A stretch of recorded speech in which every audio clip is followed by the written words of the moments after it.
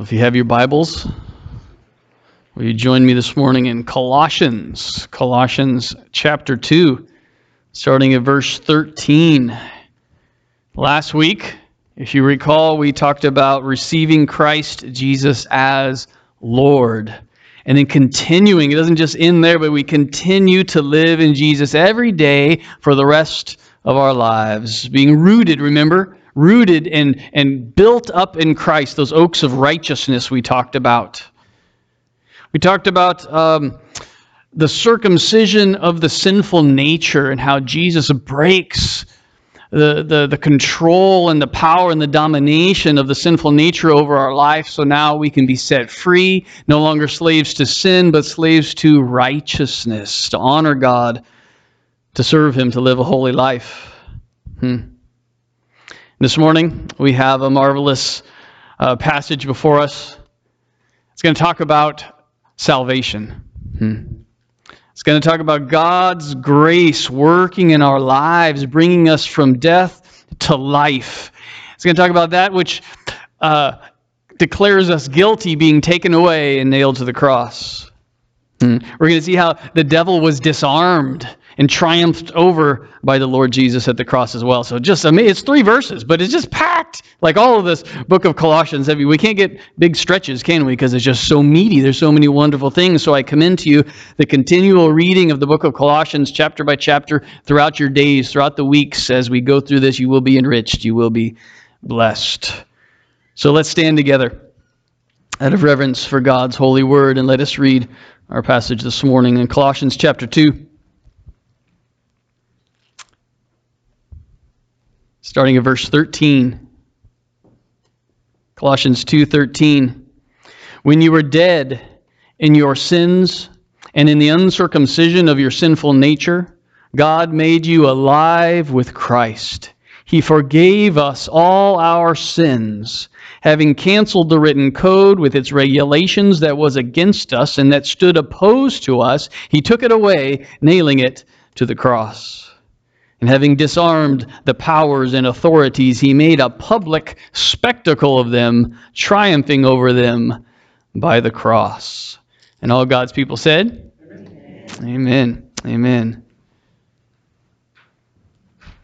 Well, starting in verse 13, as we go verse by verse through the Word of God, when you were dead in your sins and in the uncircumcision of your sinful nature, God made you alive with Christ, and He forgave us all our sins. Thank you, Jesus. Thank you, Lord. It mentions here the uncircumcision of your sinful nature. We're going back before Christ.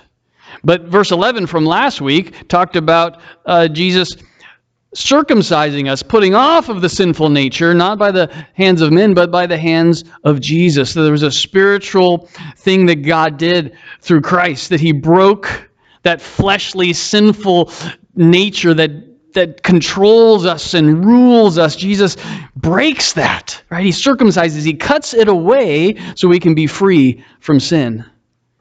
That we're not being ruled over by sin. Sin is not our master anymore, but Jesus is our master. And we also learned last week, though, Jesus does this when we receive Christ Jesus as Lord, verse 6 from last week as well. But we have a part to play, because though Jesus breaks the stronghold of sin over us, we have to then put certain things to death. We have to rid ourselves. If you go to chapter 3 of Colossians, look at verse 5. It says, "Put to death, therefore, whatever belongs to your earthly nature." That's the sinful nature, as a list of some of those things. Verse 8, "But now you must rid yourselves of all such things as these," and gives another list of the sinful things from the sinful nature. So Jesus breaks the stronghold of sin, but then tells us we got to confess it. We got to surrender all to Him I freely give, right? We got to give it up. We got to repent and turn from these things and let Jesus have all of us. Let the Holy Spirit fill us and sanctify us, that we can live a holy life for Him. So now in verse 13, it's taking us back. Before we came to faith in Jesus, when you were dead in your sins and in the uncircumcision of your sinful nature. It's good to look back to see where we came from. to look and understand and be reminded of the truly desperate situation that we were in before Christ. The BC life. I remember when I first heard someone say that. Well, yeah, that was BC, before Christ, right? It's good. BC, the before Christ life. It's good to look back and see, wow, that's where I was, and this is where God has brought me, and this is what He's done to save me. Because we were covered over with the sinful nature, and it ruled the heart and the mind. It ruled the attitudes and the actions. In the sinful nature, the uncircumcision of our sinful nature, dead in sins, we were very far from God. We were. We were inclined to evil, and that continually is the statement from the Church of the Nazarene in our articles of faith about the sinful nature. Remember last week we talked about how we're bent towards sin. We're not bent towards God. So we're inclined to evil, and that continually in the sinful nature. We were helpless and unable to change our course, unable to change our heart, unable to change our very nature. People try to change self-help books and whatever, and they can become a little better here and there, sure, but they cannot change their very nature, the core of who they are. As the Bible says, we are lost in sin. In fact, what does it say? We are dead. We are dead in our sins. Dead. That's some graphic language, like circumcision, very graphic, the cutting away, being set free. But now we see this language of death. What a desperate situation before Christ, BC, right? We were spiritually dead. Therefore, we could not love God. We could not obey Him. We could not serve Him and honor Him because we were dead. Think of someone who's physically dead. The corpse laying on the cold slab of the morgue. They have no capacity or power for anything other than being dead. You can ask them all kinds of questions. You can talk to them. You can give them a choice. What would you like? They're going to do nothing but be dead all the time. Death masters them completely. What a powerful picture of our spiritual condition, BC. We were spiritually dead, lying on the slab. Verse 13, when you were dead in your sins and in the uncircumcision of your sinful nature, here comes the good news, God made you alive with Christ. And He forgave us all our sins. It is no small thing that God has done for us through Jesus. Christianity is not self-improvement. It is not improving one's moral character. Christianity is resurrection from the dead. By the power of God, right? Exiting the kingdom of the devil and darkness and death and being transferred in the kingdom of God, of light and life. Radical change is salvation. Some people say, oh, so-and-so got radically saved. Everybody gets radically saved. There's no such thing of not being radically saved. Now, I know some people seem like they have maybe a bigger repentance or they had more to turn from. I don't know. But if you truly are saved, it's radical. It's a transformation from the cold slab of death spiritually unto life everlasting with Jesus. And this is important for us to grasp this truth, to be reminded of what God has done for us, because when we understand it, it causes us to love God more. It causes us to yield more fully to His will. How could we not? Let's back up in our Bibles from the book of Colossians. Go backwards, you'll see Philippians, and then there's a little book of Ephesians. Go to Ephesians chapter 2, just a couple books back, Ephesians chapter 2. It's the exact same passage, but it's elaborated on a little bit more. So let's read that together. Ephesians 2, verse 1.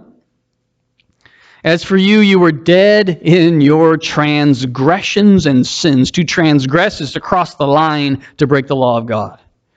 In which you used to live when you followed the ways of this world and of the ruler of the kingdom of the air, that's the devil, the Spirit who is now at work in those who are disobedient. Okay, we all ultimately were servants of the devil, though we didn't understand that. The Bible says in 1 John that the whole world is under the control of the devil. Right? One day it'll be under the control of Jesus, but right now it's not.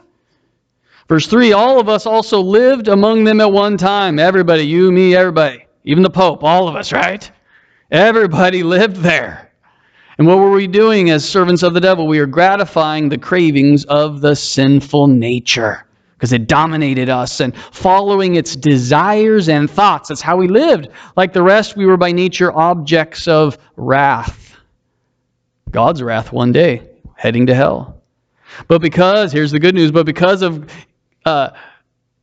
His great love for us, God, who is rich in mercy, made us alive with Christ when we were dead in our transgressions. Listen, it is by what?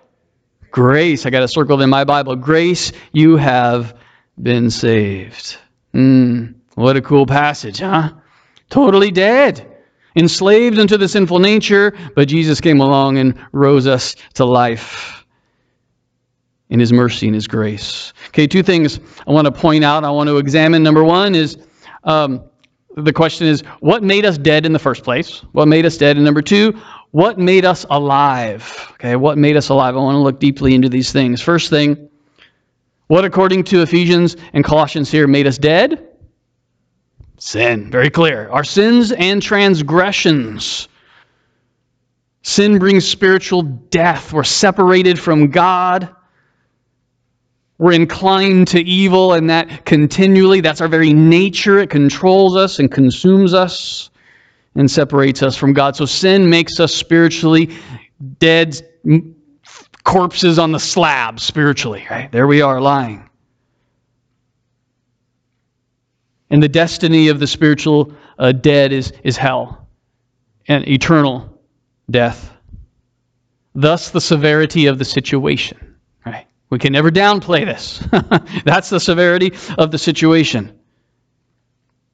And we know that sin affects us all, right? Not just like, well, some of us. Right? Romans 3:23, for all have sinned and fallen short of the glory of God. Everybody. So sin is falling short of God's glorious standard of living. It's missing the mark. Sin is transgressing. It's breaking the law of God. And sin makes us dead spiritually.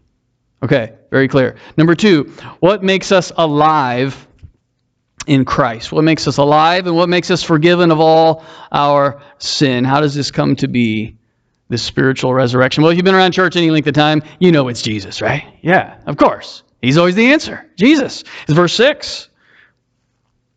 So then, just as you received Christ Jesus as Lord, continue to live in Him, right? Rooted and grounded.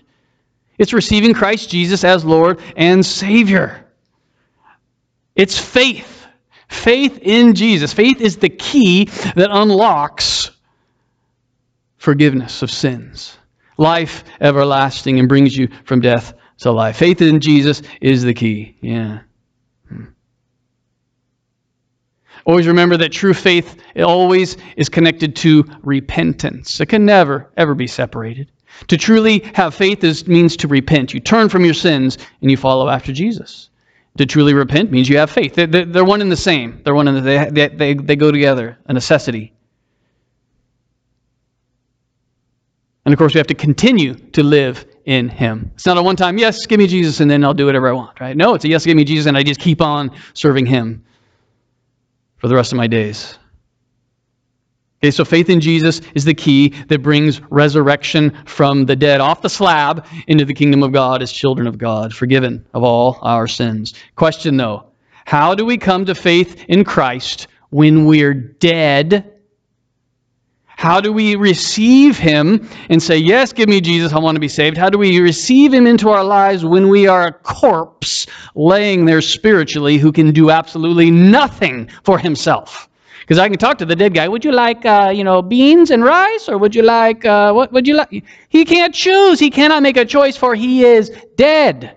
So how can we, spiritually being dead then, who have no capacity for anything other than sin and death, how can we say yes to Jesus?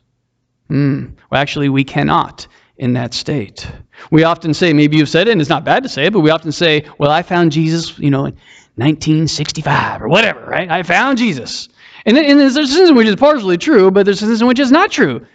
You didn't find Jesus because you weren't looking for him, because you were dead. Dead people don't look for God. They can't. Now, you may have been looking for something. I try, and I try, and I try, but I can't get no satisfaction. Anyway, I just love to quote that song of Mick Jagger, because that's the way of the world. They try, but they can't. But they're looking. But you were not looking for God because you were dead in your trespasses and sins. The book of Romans tells us in chapter 3, verse 10, there's no one righteous, not even one. There's no one who understands, no one who seeks God. All have turned away. No human being actually in their deadened state is seeking after God. They're not. They're just dead.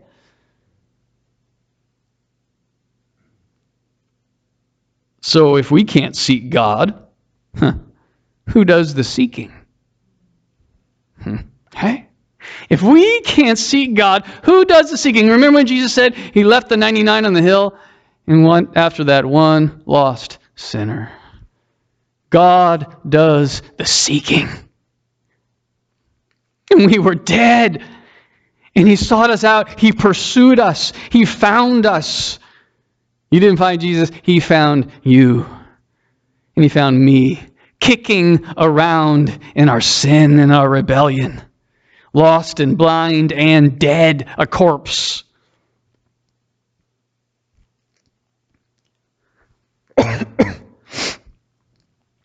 In that scripture in Ephesians, chapter 2, verse 4 that we were reading, but because of his great love for us, God, who is rich in mercy, made us alive with Christ, even when we were dead in our transgressions. It is by grace. Grace, you have been saved. What is God's grace? Remember, it's the favor of God we don't deserve. The undeserved favor of God. Boy, we don't deserve it, but God says, I'm going to give you my favor.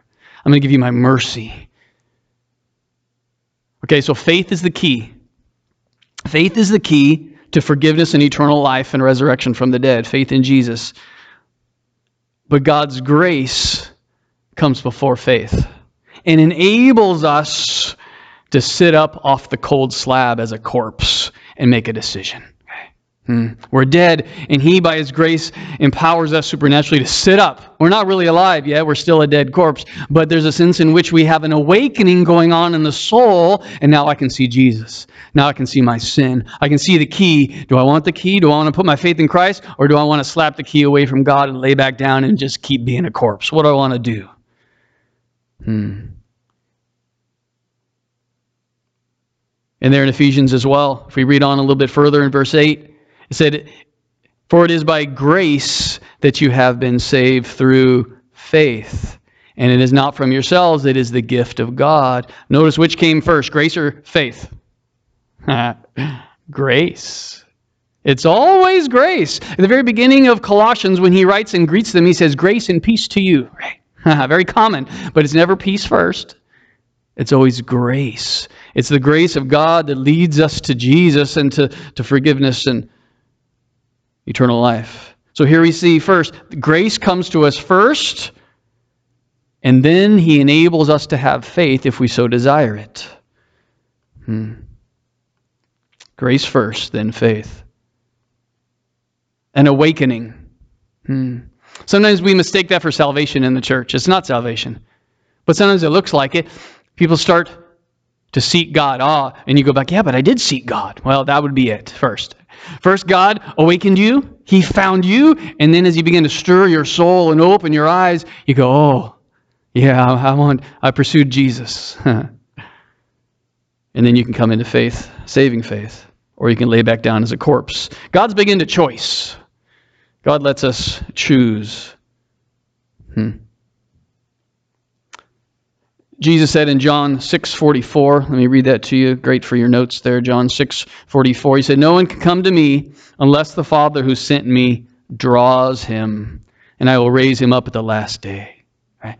He says, nobody can come to faith in me unless God the Father draws them to Jesus.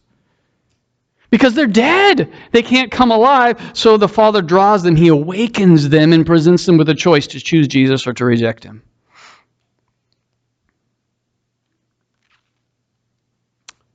Some theology would say that the Father only draws some people to Jesus, but not all people. It's called limited atonement, and it's not biblical. Because my Bible says that God so loved not just some of the world. In 2 Peter 3:9 says it's not God's will that any should perish, but all to come to repentance. This is the desire of God. Now, not all are going to because they have a choice. He lets them. You want Jesus, you get him. You don't want him, you don't have to have him. He drags nobody kicking and screaming to heaven.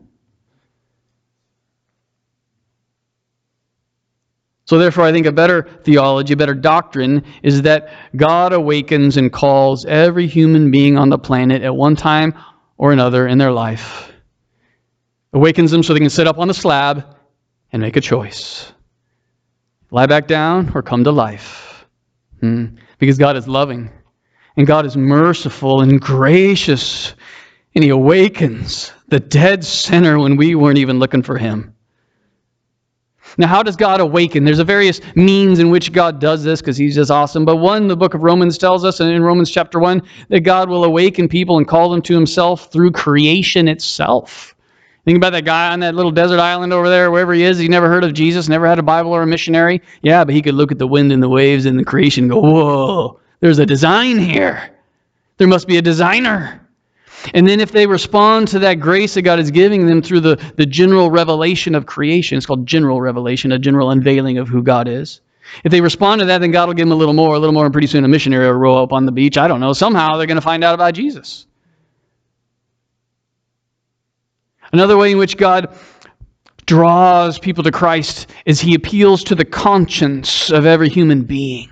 We have a conscience, right? Romans chapter 2 talks about how God wrote on every person's heart his law. His law. Even those who aren't Jews, who never got the law of God, they still know about rights and wrongs. Secular world today knows we have a conscience. They talk about the conscience. Where do they think that came from? The amoebas out of the goo when we evolved? I don't think so, right? The knowledge innately in the soul about what is right and wrong comes from God who wrote it on our hearts. Now we can sear our consciences toward that and completely ignore it, which is what most people do. But if we respond to that calling of God through the conscious and we say, look at me, I'm doing wrong things. Oh God, is there a remedy? He's going to show us Jesus eventually somehow through that. How else does God call people to Jesus? Well, there's this wonderful thing we call the Bible.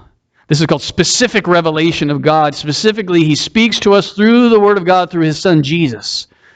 He speaks to us through the church, through you at work, at school, at home, wherever you go. We are the bearers of the good news of Jesus. And when you give the gospel to somebody, then God can use that to awaken them and draw them to Christ. Faith comes from hearing the Word of God, remember, and choosing to believe it. Somehow in all this, the Holy Spirit is the main ingredient. He's the main ingredient. Have you ever shared the gospel with somebody and you found out they were stone cold dead on the slab and didn't pay any attention to you? I remember one individual, I was out working, helping him with a project, and somehow we led to it, and I just told him all about Jesus and forgiveness of sins. He stared at me with a blank, glazed over look. I was done, and he was like, oh, okay, and he went on with something else. I thought, you've got to be kidding me. I just gave you the key to eternal life and forgiveness of sins. You won't go to hell. And you just dismiss it without a word. Because he's on the slab, stone cold dead. He had no capacity for anything other than being dead. So the gospel meant nothing to him. Couldn't penetrate through. But then I prayed for him when I left. And I'm still praying for him today. I don't know. I think he's still pretty dead. But somehow our prayers are part of this too. I don't know. But I think we give the gospel to those who are dead, and sometimes we give it and God's in the middle of awakening them, and they're like, yeah. Or they're like, whatever. But you keep praying, and that seed becomes something that sprouts one day. Right? We don't know. Our job is just to be faithful and do what God tells us. We're not the Holy Spirit. We don't save anybody, but let's be faithful in our part. But he does call, but somehow our prayers are part of this too, right? I don't know how God works at all, but he wants us to pray. So pray for the awakening of the dead, right?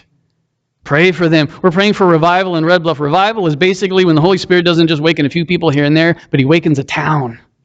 He awakens a county. He awakens a land. That's why they call it the beginning of our nation in the early 1700s. We had what was called the Great Awakening.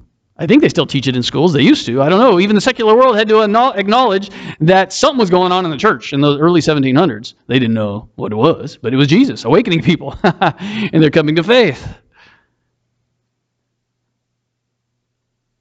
Now remember, this awakening is not salvation.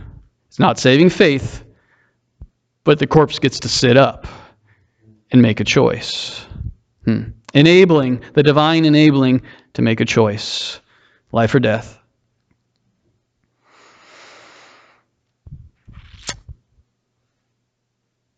It's all God's grace, that we didn't deserve, and he seeks us out. So salvation really begins with his grace and is carried on with his grace. And yet there's a choice in there somewhere.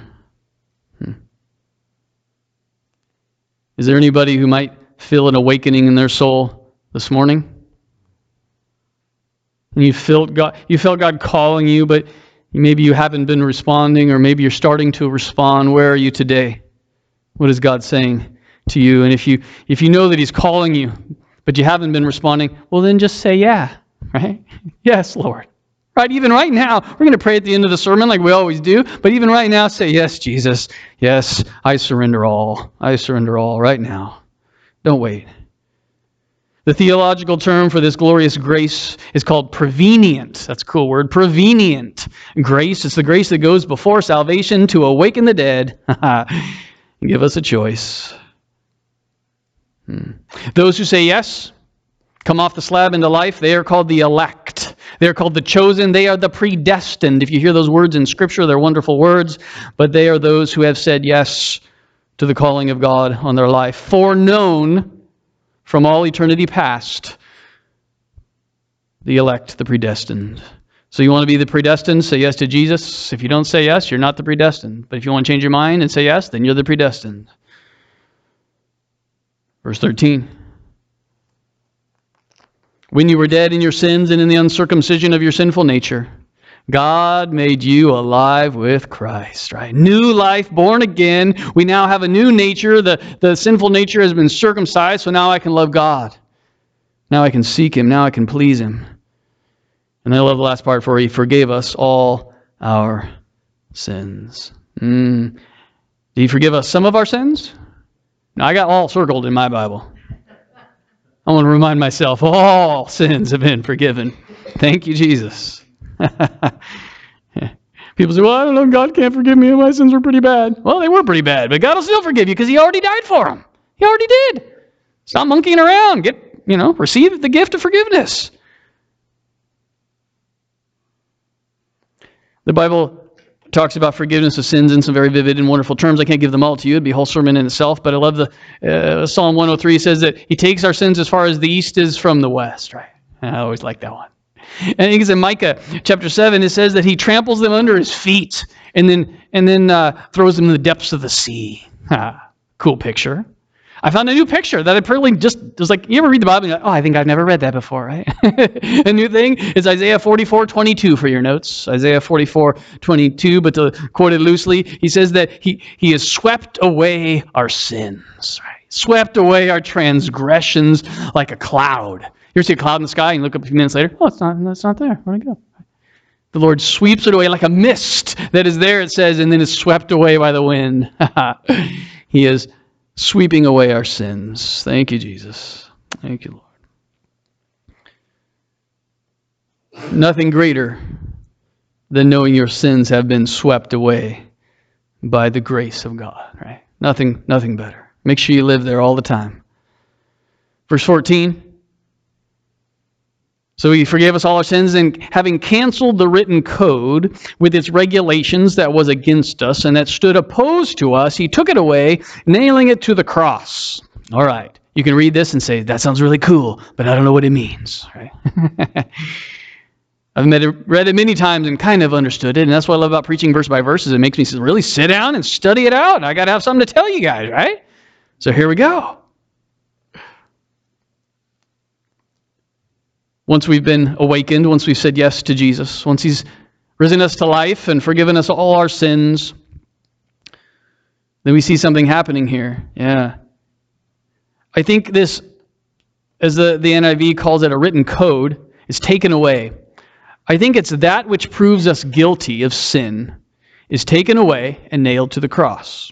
Now, I brought out like all my Bibles I got, and I looked at this verse in all different translations and went to the original language and tried to figure out if there's another way it could be said. It says the written code in my slightly older NIV, which honestly I don't know what that means. The written code. I kind of might be get it. Maybe it's the law, but I'm not sure.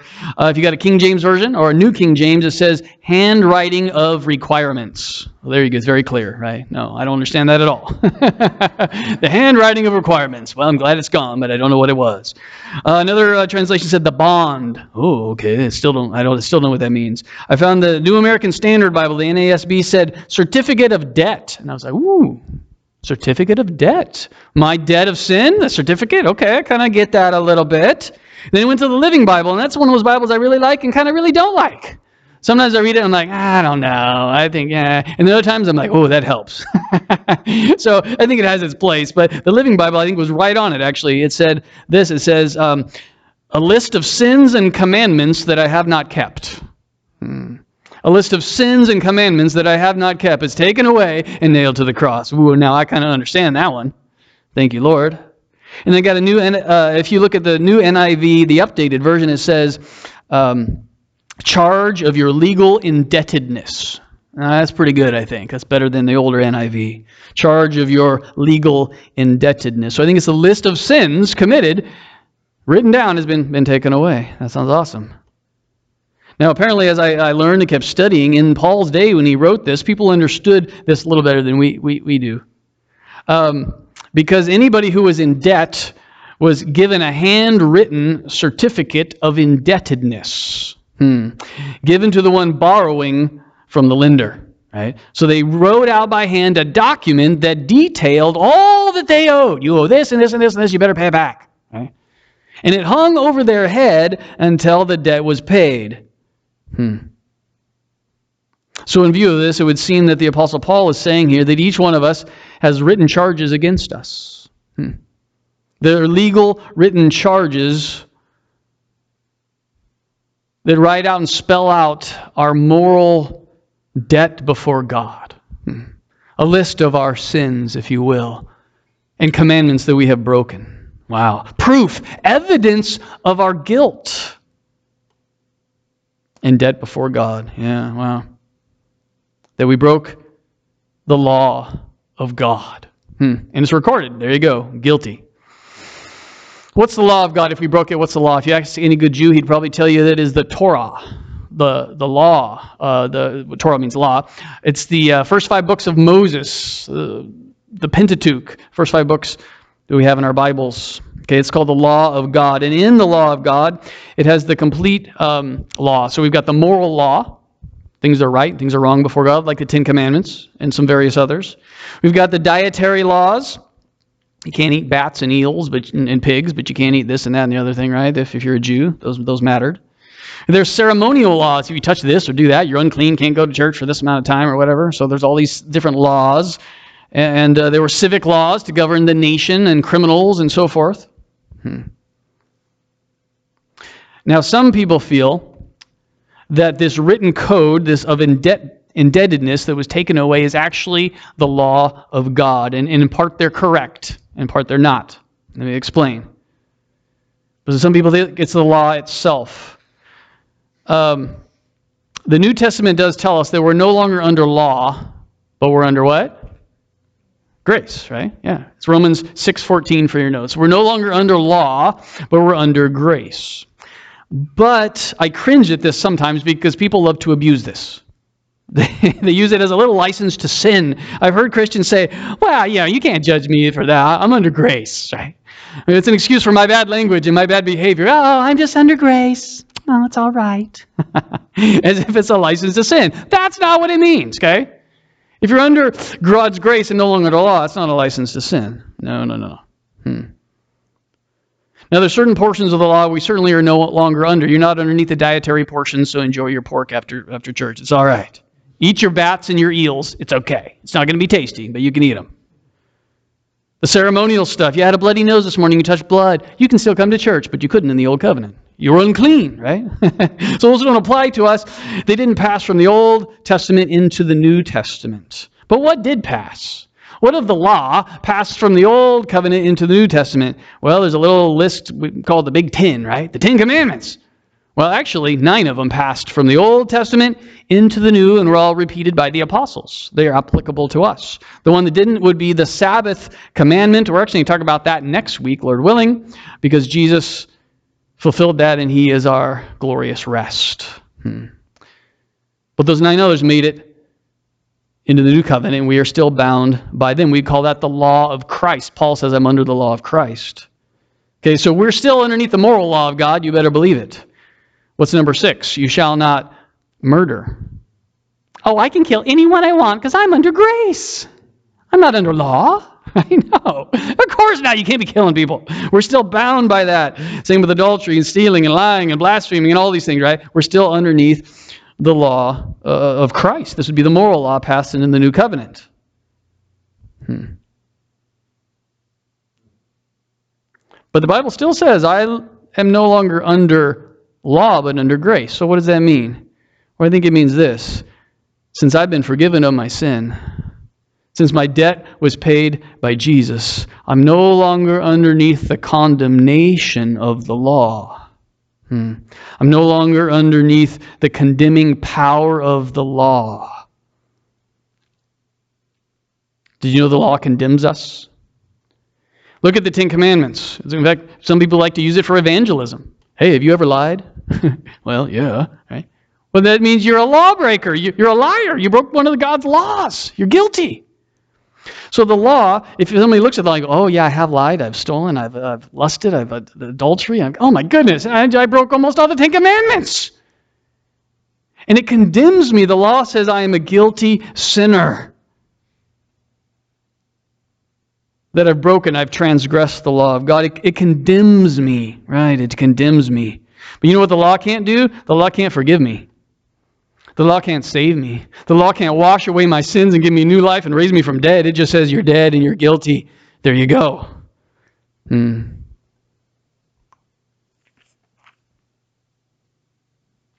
law was not enough. If the law wasn't enough, there would be no Savior. There would be no need for Jesus. He would have never come. He got the law good enough. But the law was never good enough.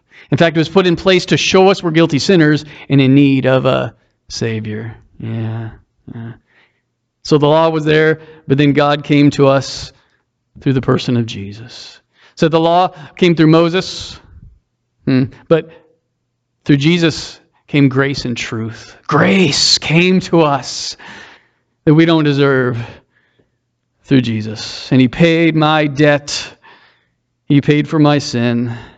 He rose from the dead. And because I'm forgiven, I'm no longer underneath the condemnation of the law. Let me read to you Romans 8. Romans 8, chapter 1. You want to write this down for your notes. That's why we can declare, therefore, there is now no condemnation for those who are in Christ Jesus. The law is condemning me. But then I got washed and cleansed and forgiven and risen from the dead. Right? Now the law can't condemn me anymore because I'm forgiven and washed and cleansed. I'm saved because Jesus paid my debt already. He says, because through Christ Jesus, the law, the Spirit of life set me free from the law of sin and death. So I think we're no longer under law, under the condemnation of the law, because we live in grace and forgiveness. But it's certainly no license to sin. Verse 14, having canceled the written code with its regulations that was against us, that stood opposed to us, He took it away, nailing it to the cross. Thank you, Lord. Now, technically speaking, what was nailed to the cross was not the law. Kind of, sort of, but not technically speaking. Let me explain. It's not actually the law. Because remember, the law is good and holy, and we need the law to show us we're sinners. We need the moral law of Christ to guide us as Christians. Jesus said in Matthew 5:17, "Do not think that I have come to abolish the law and the prophets. No, I didn't come to abolish them. I came to what? Fulfill them." Right? He's the fulfillment of all that the Bible of the Old Testament was pointing to.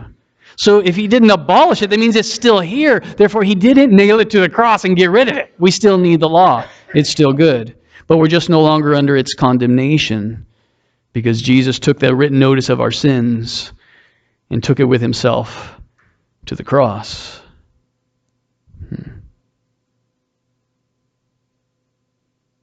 So the written charges against us,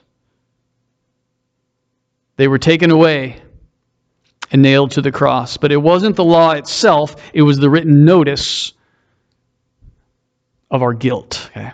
It was that written notice that we are debtors and we are sinful. It's proof, if you will, of our sin. And Jesus took it away. It's the recording of all the sins that we have committed. And it brings shame, right? When that's hanging over our heads, that brings shame and guilt. But it can only be removed when the debt is paid, and Jesus paid our debt. When it says that he took these away and he nailed them to the cross, in my mind I pictured the cross empty with little nails on it, with little pieces of paper, had all my sins on it, nailed to the cross. That's not right. I was incorrect when I first began to think that. But as I prayed and gone over then, I felt like God revealed to me the picture. So don't picture that, because the cross wasn't empty. The cross was full of Jesus.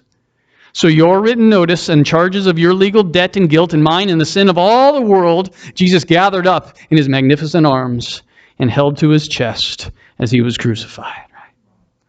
So our legal notices of guilt and shame, Jesus took them away from us, and they were nailed through him to the cross, paying for our debt. Blessed be his holy name, forever and ever, forever and ever. Verse 15, our last verse, yet there's still quite a bit in that verse.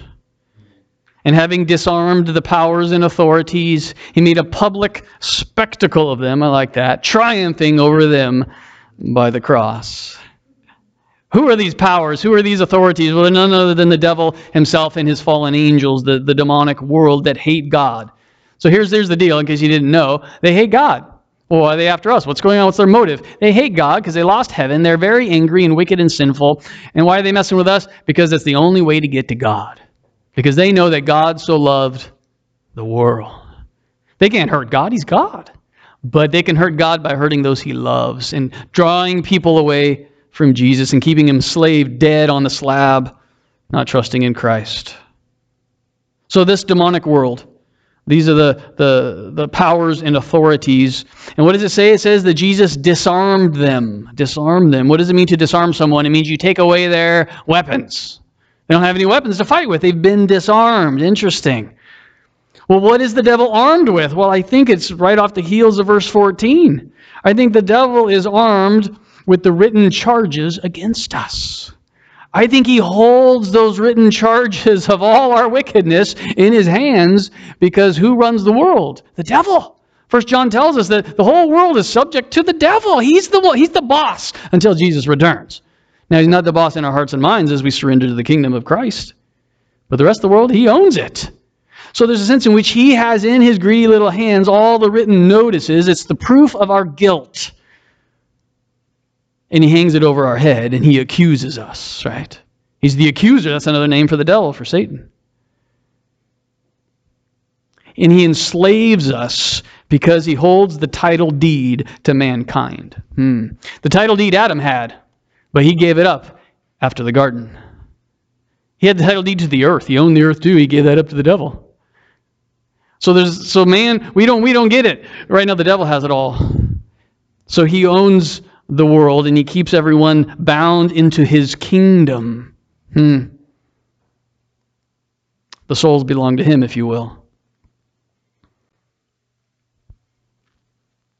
But then Jesus came along. Then Jesus came along. And then the cross happened. And he gathered up all the written charges from the devil's hand. And he put them on himself at the cross. Paying our debt. And in doing so, he single-handedly disarmed the devil and all his angels. That means that the devil can't hold you. He can't imprison you. He can't enslave you unless you want him to. The devil still has power, sure, a whole lot of power. Only when you believe his lies. He will still lie to you. He will still accuse you. He points a gun at you. Oh, I thought he was disarmed. Yeah, he points a gun, but there's no bullets in it. He doesn't have the ammo, right? What good is a gun if it don't have any bullets? Jesus took the bullets away. But he will point that gun at you nonetheless. And if he can convince you that it's loaded, you will do what he says. And he will deceive you and keep you captive. So he has power only when his lies are believed. But he really has been disarmed, though, because when you are awakened off the slab and you're sitting upright, and Jesus says, the devil can't hold you no more. Do you want my son, Jesus, or do you want to go back to death? The choice is yours. I don't know anybody to ever go back to death, but some people seem to.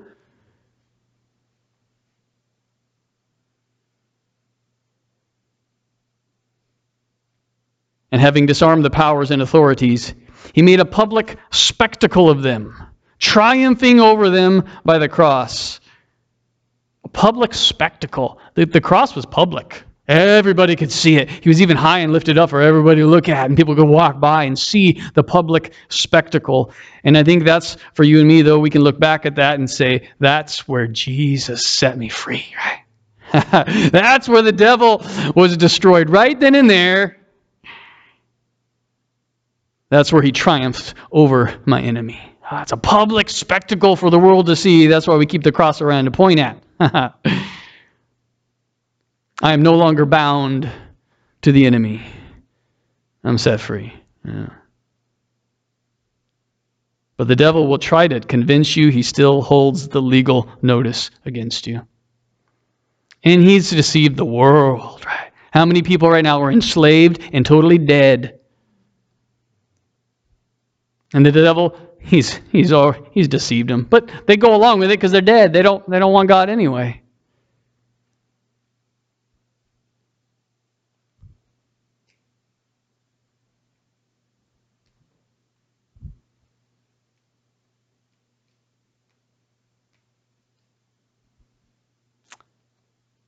Where are you this morning?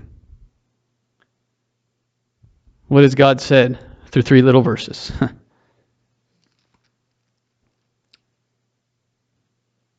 Are you living triumphantly in Christ? Set free? Alive? All your sins forgiven? Or are you struggling in sin? Are you not walking with Jesus as you should?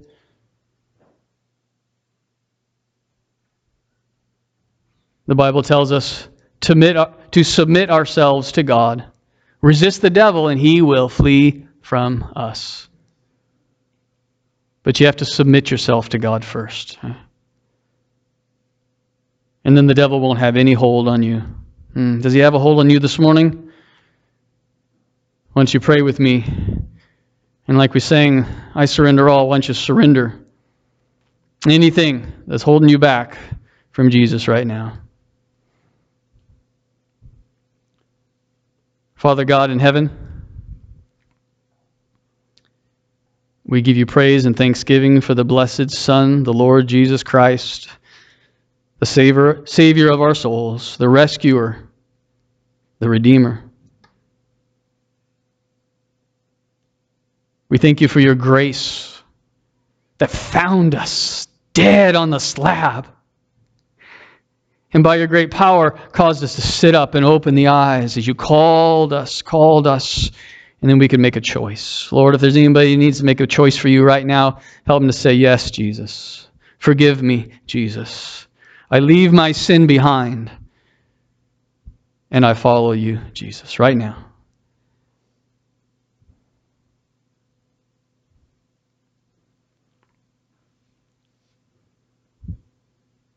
And Lord, if there's any of your people who are feeling bound by the devil and caught up in his lies,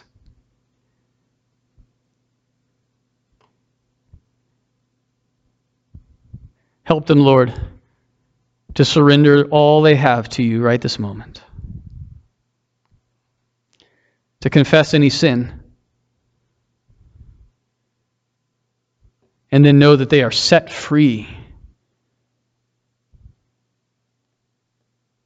And the devil has nothing on them. And that they can live in victory right now. Right now. So help them, Lord. Anybody confess those sins.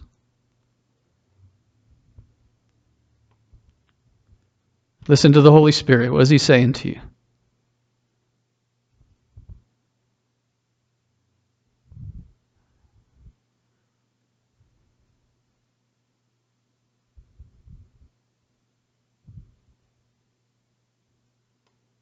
Thank you, Jesus, for taking that written charge